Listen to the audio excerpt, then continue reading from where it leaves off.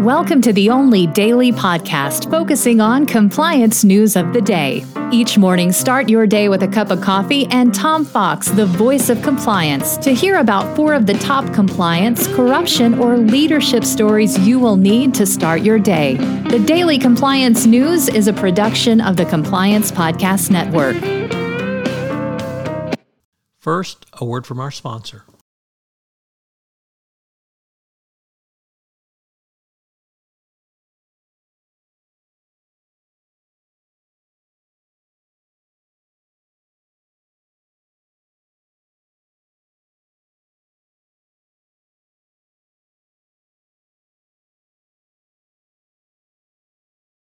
The Daily Compliance News for March 11, 2022, the Enablers Edition.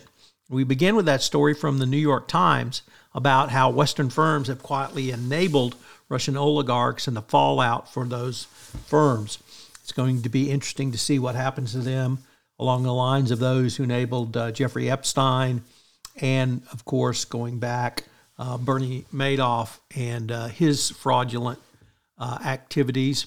But the company or the article names Concord Management, a financial advisory firm in Tarrytown, New York, which has been used to secretly invest money in large U.S. hedge funds and private equity funds.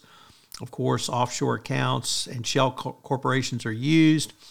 There are certain law firms that are named in the article as well, both those having offices in Russia and those who have done business for the oligarchs here in the United States. It even names refers to a former Treasury official turned lobbyist who argued to the White House in a letter that Russia's Sovcombank shouldn't face sanctions because of the bank's commitment to gender, environment, and social responsibility.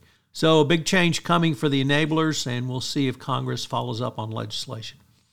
Next up, from The Crux, a website entitled Taking the Catholic Pulse, first-time contributor to the Daily Compliance News.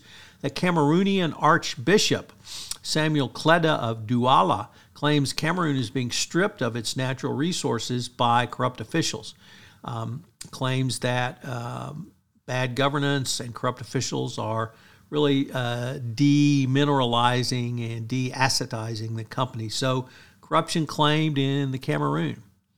Next up from the Wall Street Journal, Risk and Compliance Journal, Richard Vandeford reporting a third BitMEX founder pleads guilty to AML violations. Samuel Reed is the third company founder to enter a guilty plea with U.S. prosecutors over cryptocurrency derivatives exchanges, money laundering failures. Boy, that's a mouthful.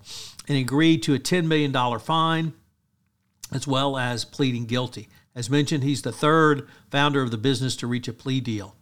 Mr. Reed is the longtime CTO of BitMEX and entered his plea in federal court in Manhattan this week.